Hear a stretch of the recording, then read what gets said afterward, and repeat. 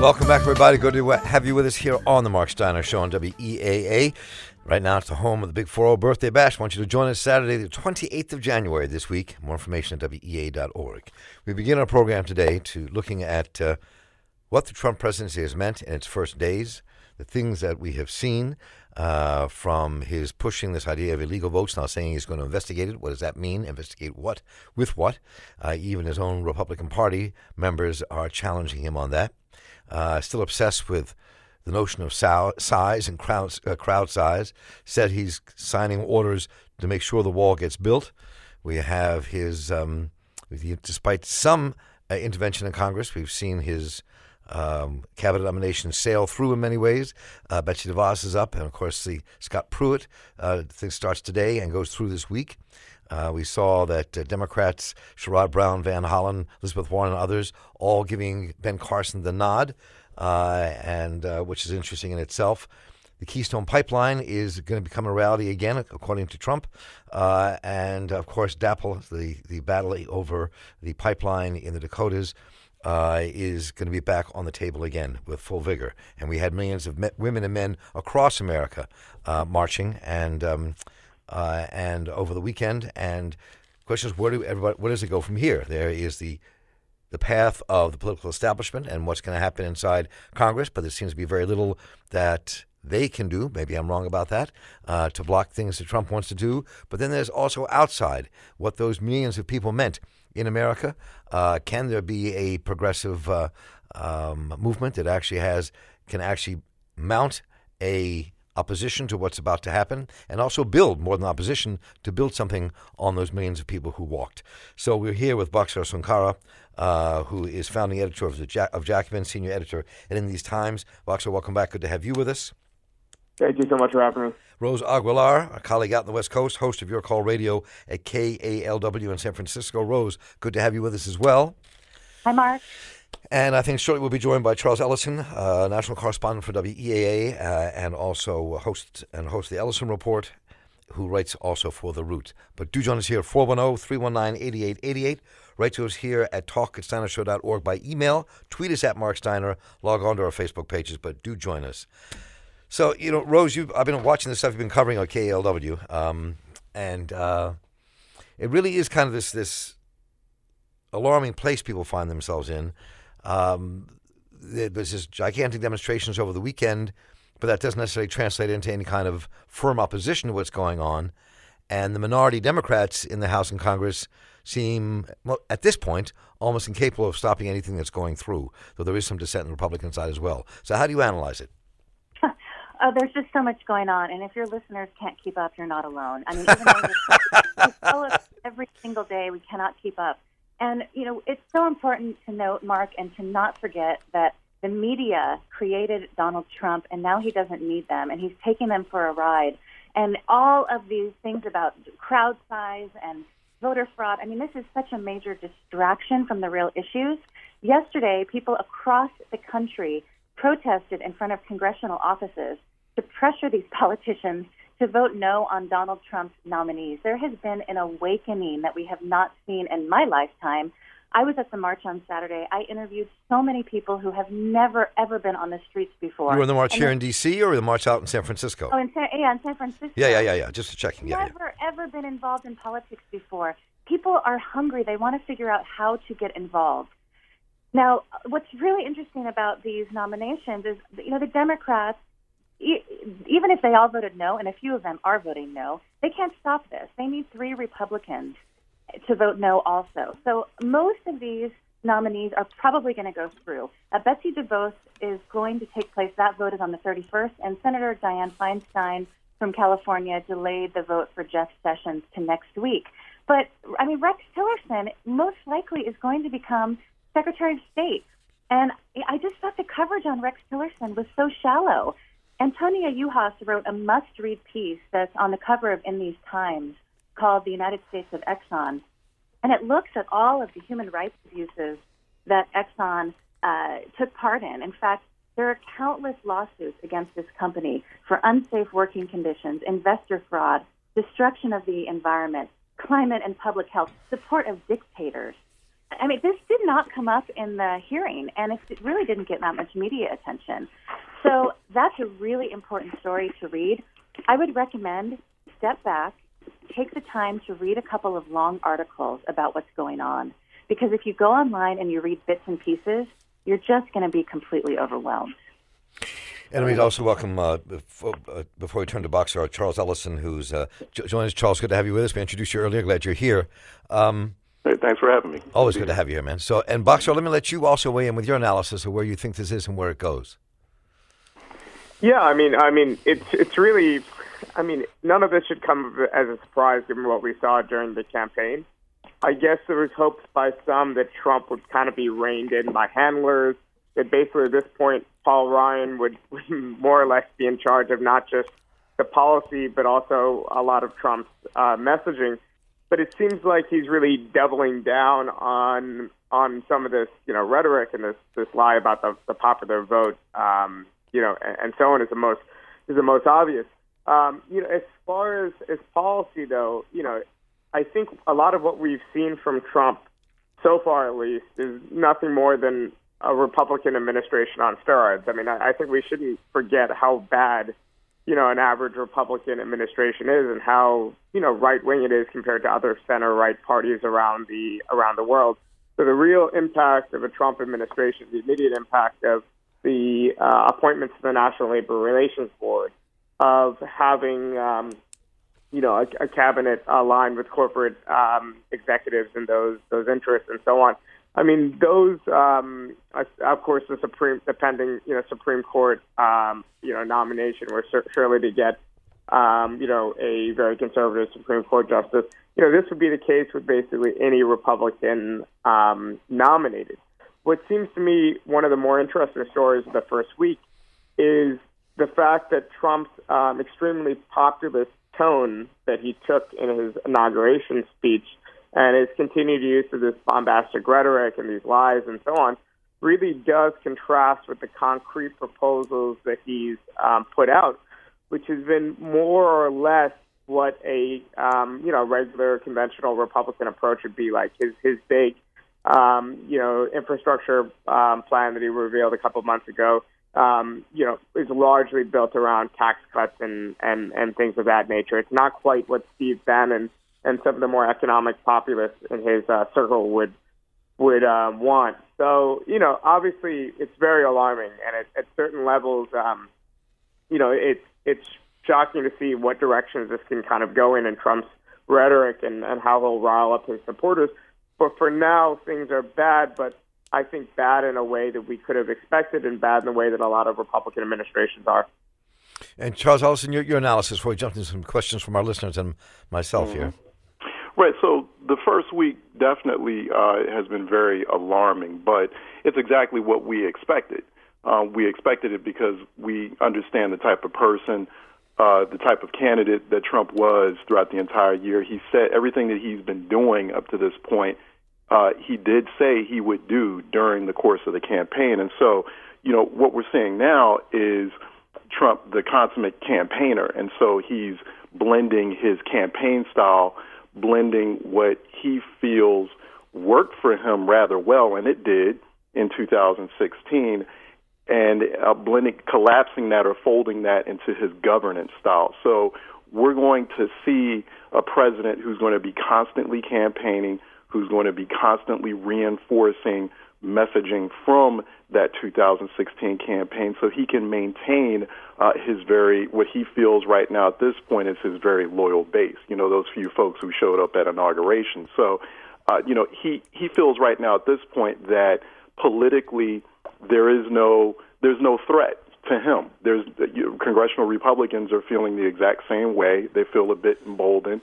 They weren't threatened by the massive show of humanity that came out last Saturday, as far as the Women's March and the millions of people, the nearly 4 million people that marched in multiple cities. To them, that's not an existential political threat.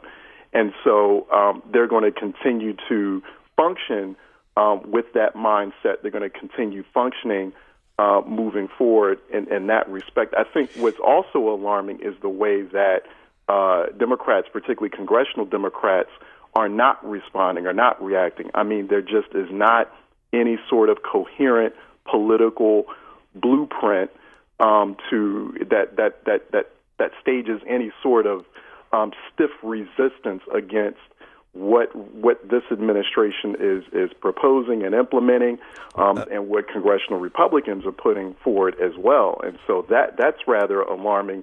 That 2017 has the potential for Democrats to experiment with a sort of mobilization, getting ready for the 2018 congressional midterms and state legislative races.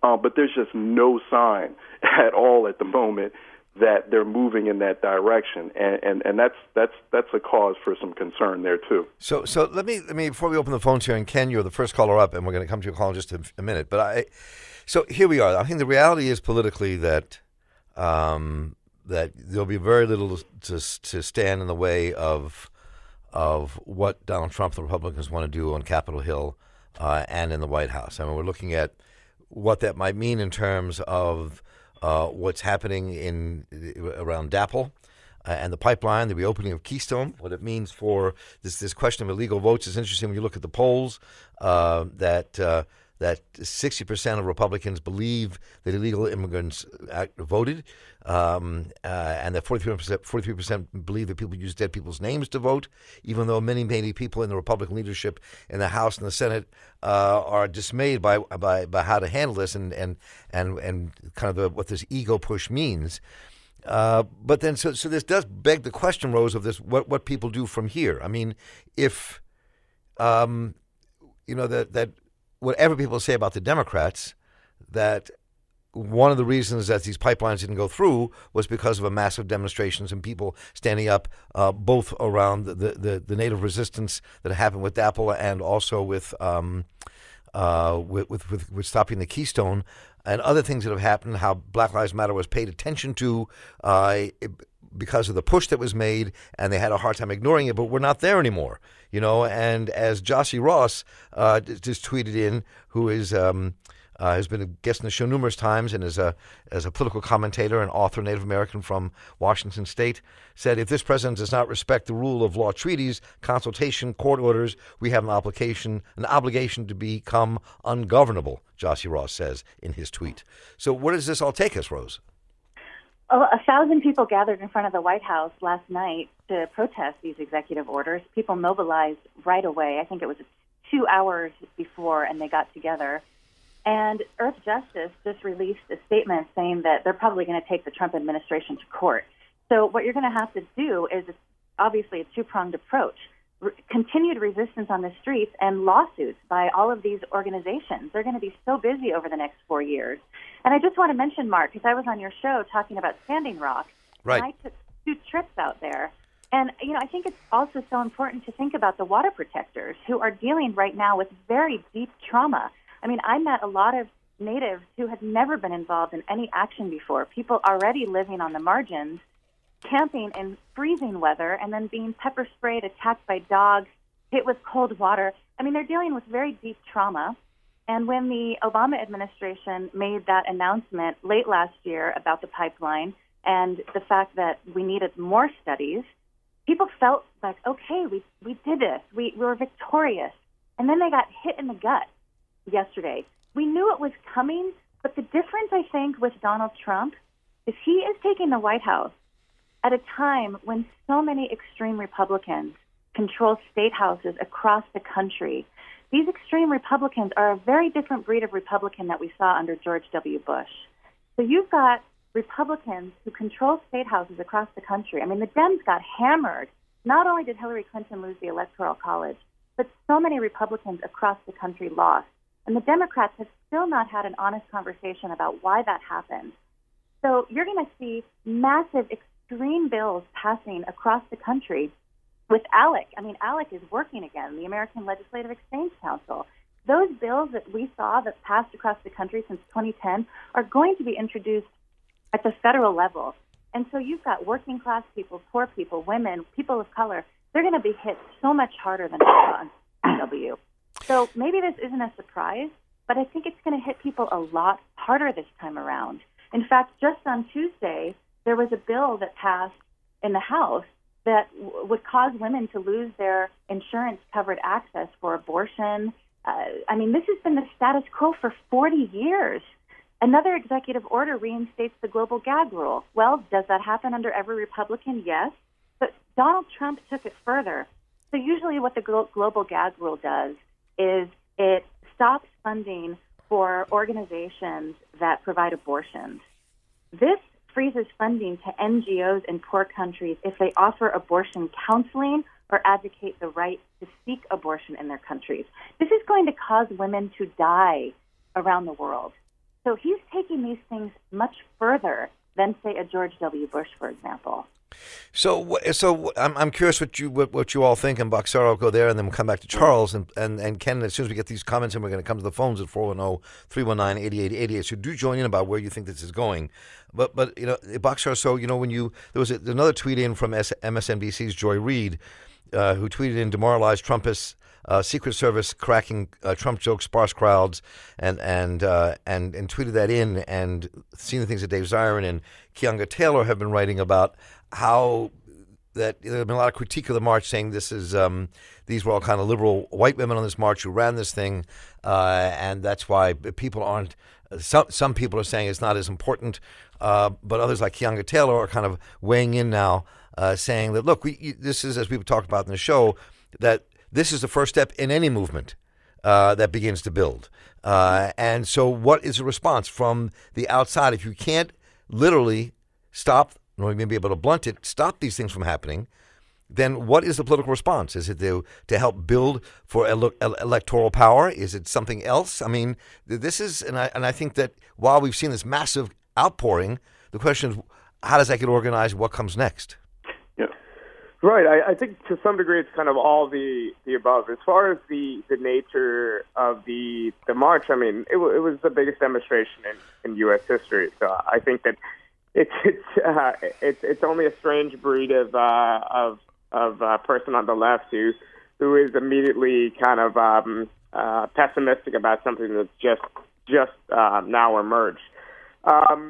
That being said, I think what people are pointing to is less this kind of like liberal character and whatnot. Listen, the mass of people in the United States that consider themselves progressives just do so not with any strong, ideological bearings, but because they know broadly that they stand for the expansion and protection of some social good, broadly that they want a more inclusive, tolerant society, at the very least don't want these things rolled back.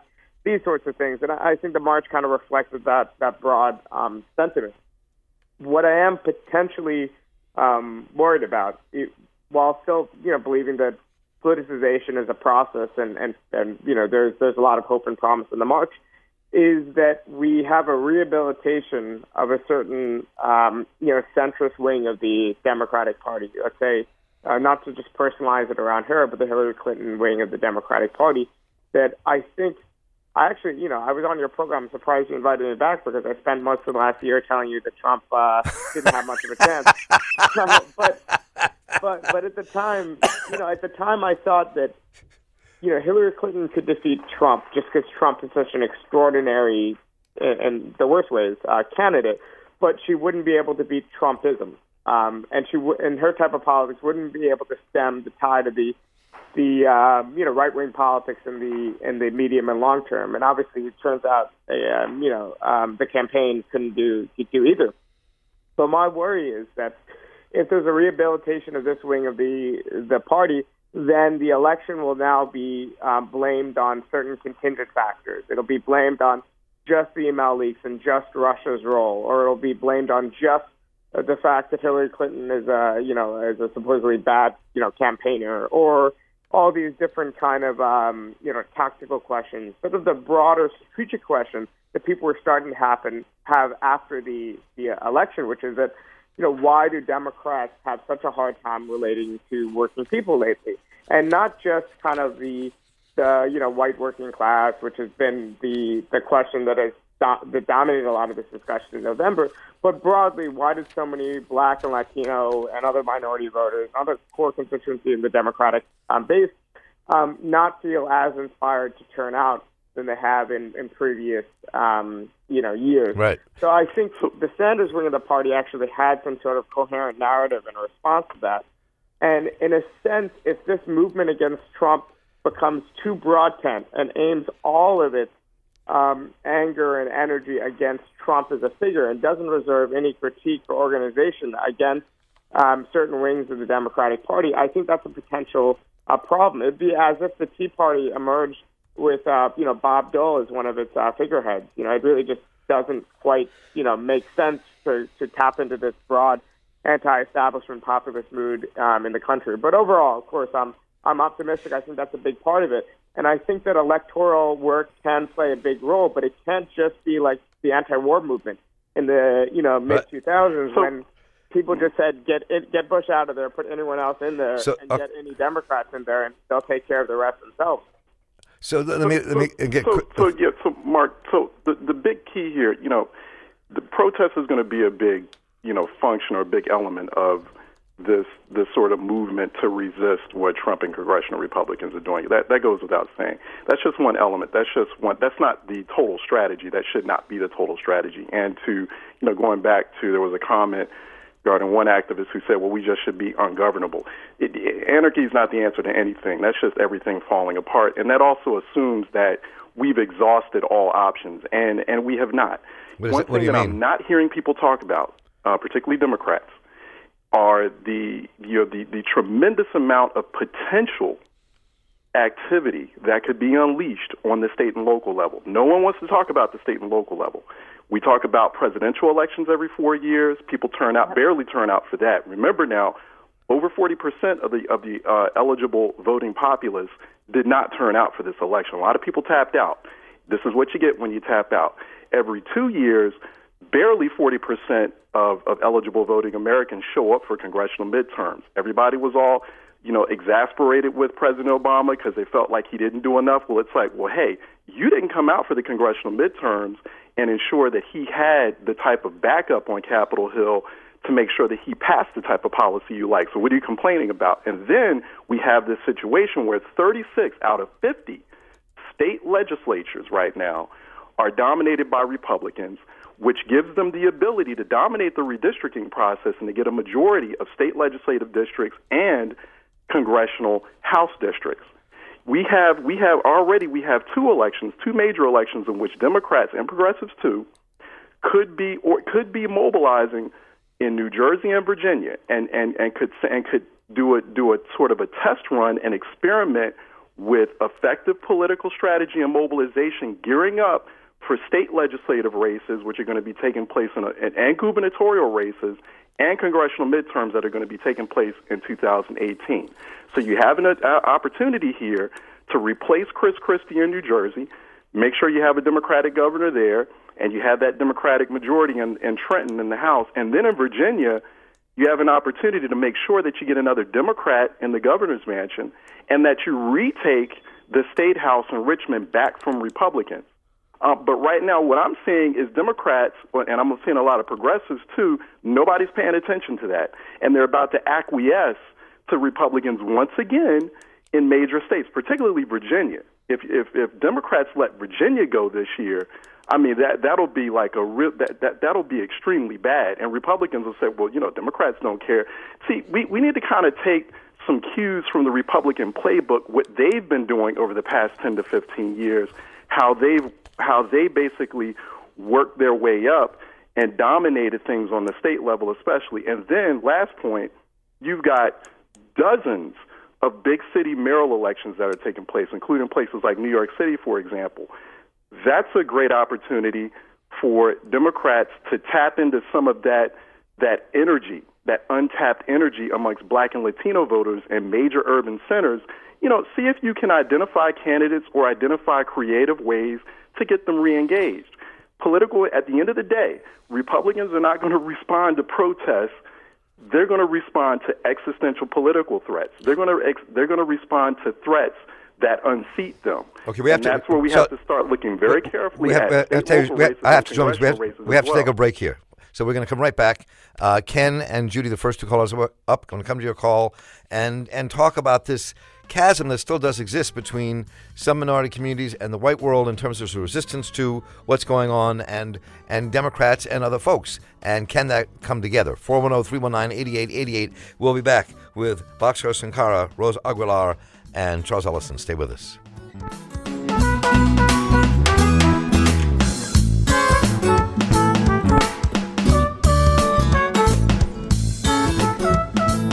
Welcome back, folks. I'm here with Rose Aguilar, host of Your Call Radio on KALW in San Francisco. Bhaskar Sunkara, founder and editor of Jacobin Magazine. Charles Ellison, host of the Ellison Report for WEA, where he also works as national correspondent. And you all at 410-319-8888.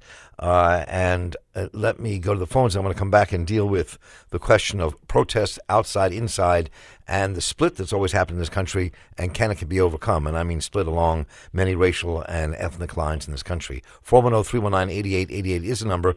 Ken, you're on the air. Welcome. Thank you. Good morning. Morning. Question for you. Well, it's two brief questions, but it boggles my mind. Last night I stayed up to almost 2 o'clock listening to Anderson Cooper and Don Lemon. Why are Republicans so willingly to, in their tone, show dismay for what he said about the 3.5 million illegal votes, but yet not actually saying to him, get off this, let's just get off this topic. You have no evidence. Let's move forward. And my second question is, how do we get to make the Democratic presence more abundant? Because it doesn't seem like, I think one of your guests mentioned it earlier, it's almost as if they're non-existent, just allowing this stuff to happen and not showing any opposition. And again, thank you for the comment that these midterm elections, these mayoral, governor races, we need to get out and vote. And if we don't, we can't complain. Thank you. So there's a lot there. And so, Rose, let me jump back to you first. Just note your response. And I think that but I think there is a real disconnect here between the push from the outside, the push from the inside, and people want to work within the Democratic Party, want to work outside the Democratic Party, and also this kind of very, I think, deep split that happens a great deal in our country for many reasons because of the depth of our racist past and present. That makes it very difficult to make the organizing take place. Well, I think to Charles' last point about getting involved at the state and local level, people really need to read about gerrymandering and really educate yourself about what is happening with gerrymandering. Because in 2012, Democratic House candidates won 1.7 million more votes than Republicans, to be exact. 1.7 million more votes than Republicans, but Republicans got a 33-seat advantage, which is a clear result of gerrymandering. Now, this is redistricting. So one year you might be in a certain district, and the next year you might be out of that district. And the next time these maps are going to be redrawn is in 2021. So we're going to be with this for a little while, but you should get involved in your local and state organizations to get involved to redraw these maps. There's also racial gerrymandering. In fact, on Friday, a federal appeals court ruled that the state of Alabama engaged in racial gerrymandering in 12 districts to preserve a Republican supermajority. Now, Democrats use this, but not as much as Republicans. So this is a very important issue. And there was a book called Rat F, and the author's name escaped me, but Mark, you should have this guy on. Rat's Nest? Rat F. F-U-C, Rat F. Okay. Gotcha. Got you. But it's very revealing because there's such a disconnect between, even in the Democratic Party, a lot of Southern Democrats talked to Nancy Pelosi, for example, about redistricting and gerrymandering, and he said, you've got to do something about this, and she didn't take him seriously. Now, when do you ever hear Democrats talk about gerrymandering? Hardly ever, even though they're getting trounced across the country.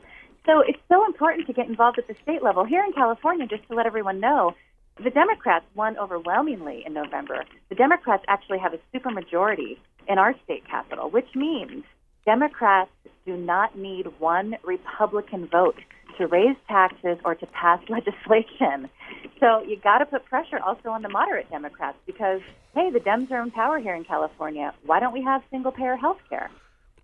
And if you're just taking Alabama for a moment, you have Alabama and we've been I've been covering a lot in Alabama recently, just and looking at it. It's also a state where 30% of black people cannot vote because they've been arrested.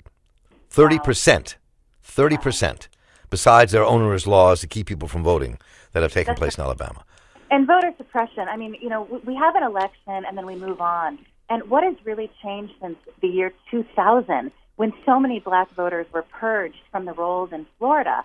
Not much. I mean, voter suppression is such a massive issue with voter ID laws, and it's just going to get worse under the Trump administration. And Mark, to your caller's first question, I think you said, why aren't the Republicans taking Trump on about these lies that are coming from the administration? Is that right? Right. Well, there's an article in the Washington Post that everybody needs to read. It's called "The First Days Inside Trump's White House: Fury to Come Off the Boot." And about a dozen White House staffers spoke off the record with two reporters and said Trump turned on the TV and saw the Women's March and was so angry about it.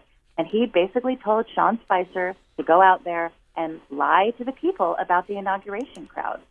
So this is the kind of person that we're dealing with right now. This is a very revealing article. The fact that a dozen staffers gave the Washington Post this information during the first week of this presidency speaks volumes.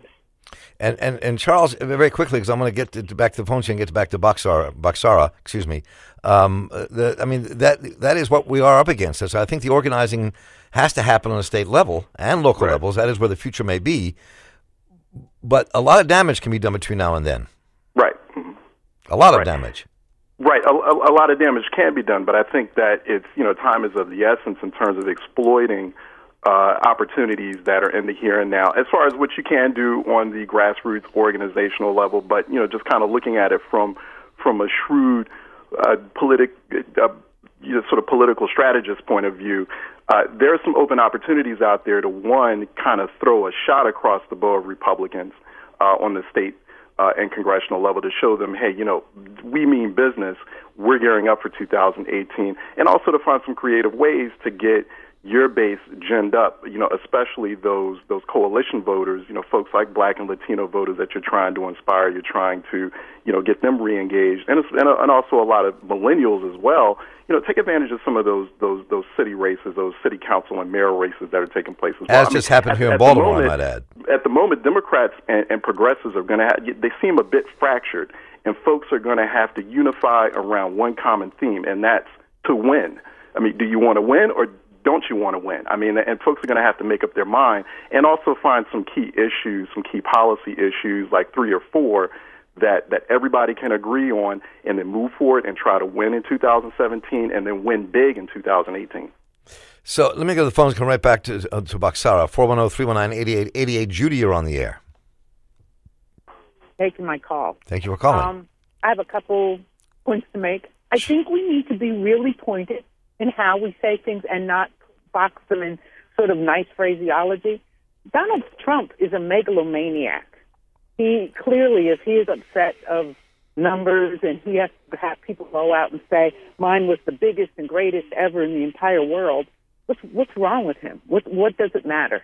So he has some deep psychological issues. 2, what he's inculcating right now is fascism. And I'm not just talking the brown shirt fascism. I'm talking about the marriage of state and corporation. He has vested interest in those pipelines that he's reinstated the building of them, as do all of his cabinet members. And it's against the ethics rules of the United States, and everybody somehow seems to think that he doesn't have to follow the rules. And I think that all of us need to call up our Democratic congressmen and say, if you don't stand up and do something, we're voting you out. I'm tired of passive Democrats in Congress and so-called in power. I think Nancy Pelosi needs to be held to account because, again, she's a mega millionaire herself. A lot of these people are captured by big money, and they, too, are held to the same account as the Republicans. It's all about big money and politics. And I think we, the people, need to be ready to boycott, to march in the street, and if it comes down to it, to sit down and resist, because the way India won its independence was to not cooperate with the British rule. And we have to look at non-cooperation and really get ready and hunker down and get ready for a real fight. Thank you, Mark. Judy, I appreciate the call, and I think, Bhaskar, let me turn to you first, since I said I would on this. I mean, I think that, Valerie and I, my wife and I were talking about this morning, that, you watch what's going on right now in the Trump White House. It's mind-boggling how the things he says can be said, and this keeps moving forward. And I think that anger that Judy is talking about, the danger she's talking about, is very real.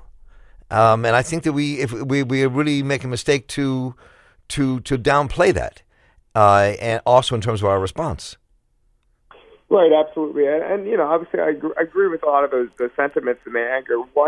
One thing that I would say is that I'm wary about this just becoming polarized around Trump's personality, because I think that plays to his advantage somewhat, because he's going to have his core of supporters, and we're going to have our core of ours, and I don't think the discussion and the organizing will really be pushed forward. So one historical analogy that I often think to is the resistance to Berlusconi in Italy and why it was so ineffective. And Berlusconi's rise in many ways mirrors the rise of Donald Trump. Mm-hmm. But in both cases, it seemed, in the Italian case as it developed, the opposition to Berlusconi was often framed on very kind of like legalistic grounds, like grounds of like ethics, and pushed through primarily through the courts and also through the media. And I'm afraid that this is kind of like a weak political response. So we definitely need to figure out a way to cohere networks together to make sure that there's constant mobilizations against Trump. And this obviously takes a lot of grassroots organizing. So we need to turn what was just, a mobilization over the weekend into something more concrete and lasting. And, the Tea Party is the best example we have, in modern U.S. history of something like that. They obviously had a huge advantage of that. It's a lot easier to organize, people in defense of, what are essentially capitalist interests than to organize poor people in defense of, their interests. The odds are stacked against us. But I think that's kind of the way forward. But the more that it seems like we're going to continue to have this conversation be polarized around Trump's personality, around the things that he says. With this Russian debate, it was around his very democratic legitimacy. And, I'm not against that in principle. I'm afraid that it won't be a winning strategy to actually construct something different. We can't just be a bunch of, antis. We actually need to put forward a positive program for the policies that we would want a different sort of government. But let me just break in here for a moment. This is Bhaskar. Just a second, Charles. So I'm going to go to Rose, and we'll come right to phones and right back to Charles Ellison. But I think this is a really important point. That one of the ways, Rose, that Donald Trump was able to make his victory happen was his personality and was the emotion with which he approached this, and the anger I think many people had, a plurality of people had in this country, to the status, what's happening in this country, and to their lives, but also around the issues of immigration and race and more. So, but it's kind of hard, I think, in the process to ignore what Trump and his allies bring to this and what they can do. And I think that's what Judy was saying, that we can be really blind to this and to our own detriment. Well, and it's multi-layered, but you talk to a lot of union workers who voted for Trump, and they were going to go for either Bernie or Trump. I mean, right, exactly. Right, and so many members of unions who have never voted for a Republican before. I mean, so many rural people who voted for Obama voted for Trump because obviously we know the reasons. They cannot make ends meet. Their unions have been decimated. They're losing their jobs. They don't have health care. I mean, just look at all of the people who are sadly ODing on heroin. I mean, this is a crisis across this country. He tapped into that. And, I traveled, when I went to South Dakota, I saw so many Hillary Clinton ads that did not tell people why they should vote for her. She told people why they should vote against Donald Trump. Mm-hmm. That wasn't good enough. In fact, when she became the candidate and he became the candidate, I knew he was going to crush her on trade. I mean, the Democrats really have no decent policy on jobs and trade. I mean, it's just these talking points, and people are rolling their eyes, and they're tired of it. And that is not going to change unless we see a real policy put in place that talks to people who are struggling across this country. I mean, you don't have to go to rural America to see people struggling. It's happening in San Francisco. I mean, the media keeps saying, we need to go out to rural Oklahoma. Okay, well, that's fine. But, take a bus in D.C. I mean, it's not hard to find people who are struggling. And your caller makes a great point. I mean, this is a corporate takeover of the U.S. government. I mean, look at the cabinet picks. This is very different from George W. Yes, were these people CEOs? Yes. But these are multimillionaires and billionaires, and their agenda is pretty clear. They're not sort of poo-pooing it and saying, no, they're putting everything out there for people to see. I mean, this is what people are up against, and you've got to hit it at all levels. And the other thing, Mark, is because we're losing so much local media, I think that's why there's so much attention on Washington, D.C. When Cory Booker voted against that Bernie Sanders amendment recently, it would have allowed Americans to get their drugs from Canada. I mean, 10 years ago, 15 years ago, most people wouldn't even know who Cory Booker is, right? But because we're losing our local media, there's so much attention on Washington. And that's why it's so important to support independent media. Even if there's one website that keeps track of what's going on at City Hall, it's so important to support that website. Who is your supervisor? Go get to know her or him. Put their phone numbers in your phone. Call them on a regular basis. You've got to hit this at all levels. It's going to take so much work. But also educate people. There's so many people who are not engaged and want to be, and they just don't know what to do. So, you've got to hit this at all levels. It's going to take a lot of work. So on the way back to the phones, Charles, why don't you jump in, then I'll get to Winston, our next caller. Yeah, Bhaskar and Rose are spot on, especially, Bhaskar's original point. Every movement down to your grassroots neighborhood movement is a campaign. And Campaign 101 is you persuade people to come to your side, to see your perspective, your point of view, to sign on to that. It can't be about why you shouldn't vote for or support the opposition or the other guy. And so I'm fearing that already Democrats, progressives, people who are against what Trump and congressional Republicans are implementing are just focusing on Trump. Trump is going to do Trump. Okay, that's just a given. What has to happen is, you can generate some energy and a sense of urgency around some of these very crazy fascist level type things that we're seeing happening right now. But at the end of the day, the opposition is going to have to be unified, and Democrats and progressives especially are one they're going to have to come up with a very plain-spoken, persuasive message around some very resonant policy issues, things that, real, kitchen table quality of life issues that everyone can agree on, that people need to get behind, and they need to push that type of messaging and those issues and show why people need to put Democrats back in power in Congress, or why in 4 years they need to put a Democrat back in the White House, and they need to keep pushing that. That's what Republicans do. And so you're going to end up making the mistake of what happened in 2016, making the campaign or making the movement all about Trump. And it shouldn't be about Trump. It should be about larger issues. It should be about things that people are worried about on a day-to-day basis as they're trying to make it from paycheck to paycheck. Those types of issues. Not about what Trump tweeted the other day or the outrageous thing he said. Yeah, we have to pay attention to those, and we have to also generate some anger in folks, and a sense of urgency about that. But you're going to have to come up with your own sort of persuasive kind of message and movement, something that people will feel comfortable signing on to. And frankly, that's what made Hillary Clinton such a disastrous candidate last year. So let me reopen the phones here, 410-319-8888. Winston, you're on the air. Welcome. Enjoy your show. My first time caller. Welcome, Winston. Welcome, sir. Listen, I think I have a solution to that problem, but won't nobody hear me. I've researched this. We have 4,000 churches in Baltimore. So if we could 10 churches in each of these communities buy and go to the bank, get the money that it takes to buy up everything that John Hopkins and everybody else haven't brought. We got senior citizens here that's begging to make a little more income. So if we could give them $300, $400 a week to teach our children, we could buy this property, restore our own, and each part of our city would have its own government. We don't. Donald Trump and all of those people. If you don't know by now, they're not here for us. Then we're slower than they think. So I suggest that we fight our churches and tell our ministers to unite. We need to unite for each other. Nobody else can help us but us. And they are the Ways and Means Committee because they have the clout and the properties and everything it needs to go to the bank to get anything they want to invest in our properties. I'll listen to what you think about that. Thank you.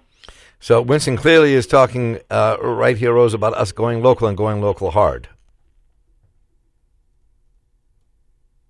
Rose? Oh, yes.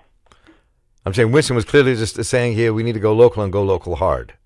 I mean, that's one strategy. I think that's important. And also, Mark, I know the show's going to end soon, but I think it's important to end on kind of a positive note.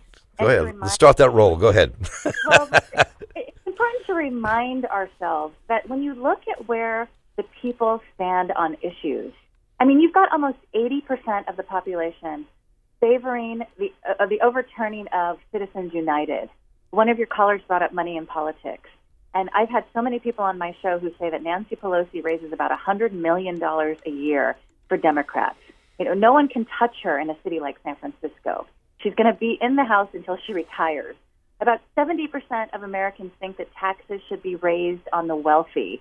Almost 70% support a $15 minimum wage. 7 in 10, 70% support Roe v. Wade. This is the highest level of support for this decision ever. So you've got high percentages of support for so many progressive issues. But when you look at how politicians vote, they vote the complete opposite way. And a couple professors at Princeton studied this and said, this shows that this country is not a democracy. So it's important to note that when you talk to the people, 90 million people didn't vote. If you sit down with them and you don't use the word Democrat or Republican, you talk to them about education and health care and wages, 7 out of 10 times they want higher taxes for the rich. They want a higher minimum wage. They want good health care. I mean, it's just important to remember that. Which I think... I'm sorry, Rose, go ahead. Well, it's especially at a time when the media constantly says this country is divided. I just think that it's really dangerous. The Republican Party has pretty much hijacked Washington. We can obviously criticize the Democrats, but I think it's very false to say that this country is divided. I think that's one of the things that Arun Gupta said in the show the other week. Am I still on? Pardon? Am I? Who? One of the things that Arun Gupta said on the show the other week, and thanks for that call, Winston, was just similar to what Rose was saying, but he was also talking about how we really also just can't always be so getting into all these kind of nuanced policy questions and being very serious and hitting the gut and heart for people that want to come over and be excited by it. I think that one of the problems has been just that, because so many times the Democrats have been with such a dearth of real belief in their policies around trade and more and things that Rose is talking about, that we really have to hit it where people can understand it, feel it, and also for politicians and political movements to understand exactly what people feel so they can touch that and make something happen. I mean, I think that is where we may be going. At least I hope so. Bhaskar? Mm-hmm. Sorry, I just lost service for a second. But yeah, I mean, I think that a few things. For one, I think it's very tempting for us to say, okay, the state is in the control of these very bad people. We need to go local and think about what we could do in our communities and what sort of resources we could rally together and leverage. But we forget the fact that, whether we want anything to do with the government and the state, someone's going to be running it, and it's going to be run in certain priorities, right? Mm. So I still think that the classic kind of mode of we organize in our communities where we try to leverage and take control of the state and use it in the interest of working people is still the still the way to go about it. And I think a lot of these plans that revolve on building community power through leveraging the resources of community organizations and so on, like, ultimately just can't be big enough to really make a difference. But I do definitely agree with what Rose was saying, and I think that's a key point, that Trump, one, doesn't have a mandate, and two, broadly, there is a kind of consensus in this country for a social democratic politics, for broadly a politics that says, we need more social goods, and these things benefit the vast majority of people. And at core, the appeal, how do you get people to go from today to fighting for those concrete things like universal health care and free public higher education? Part of this is a kind of a simple populist appeal that says to people, you don't have enough and you deserve more. And we know the people responsible for you not having enough. And that's, Sanders called them the millionaires and billionaires. It's a different set of people than the demagoguery of, Trump, which will set people against, immigrants and minorities and so on. But at core, it shares a kind of a simple messaging. And that's something that a lot of centrist Democrats, the Cory Bookers of the world, the Hillary Clintons of the world, just don't have. And I think it plays to the advantage of the Sanders wing of the party, that they do have that simple, easily digestible narrative. So, and Charles, we only have a few minutes left here, so we're about to go to a news break here. Before we do, please throw in your final thoughts. Yeah, so I think that the approach, the strategy has to be holistic, and I think that you can have a lot of energy, a lot of activity on the state local level while you're simultaneously applying pressure on the federal level, on Capitol Hill. I mean, you saw what happened last month, for example, when Republicans tried to sneak through the elimination of the House Ethics Office, and it really wasn't Trump's tweet which prompted them to reverse that decision.